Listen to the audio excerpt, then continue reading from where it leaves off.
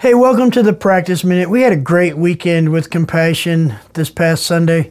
We had 96 kids get sponsored. They brought 90. They had to pull out an extra 6 because of the response. And the response really was generosity.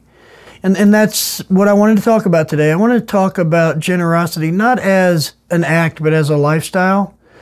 And here's the thing. When we engage in certain practices, what they do is they make us generous people who freely give.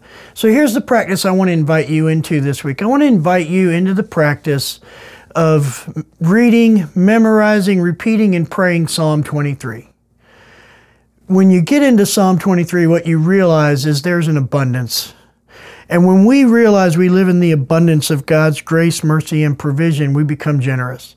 So I want to invite you into this week, taking some time, whatever translation resonates with you the most, memorize Psalm 23 and make it a prayer that you can just repeat in any given moment. As you're driving in the car, as you're brushing your teeth, as you're doing dishes, as you're cutting the grass, as you're folding laundry, or even in stressful situations where things feel like they're going sideways, maybe stop and pray Psalm 23.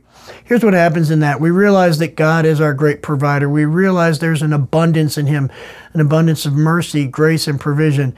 And we become generous of heart. And then we live out that generosity. So this week, take some time, memorize Psalm 23, and just go ahead and make it your prayer for the next 7 days. Thanks, and have a great week.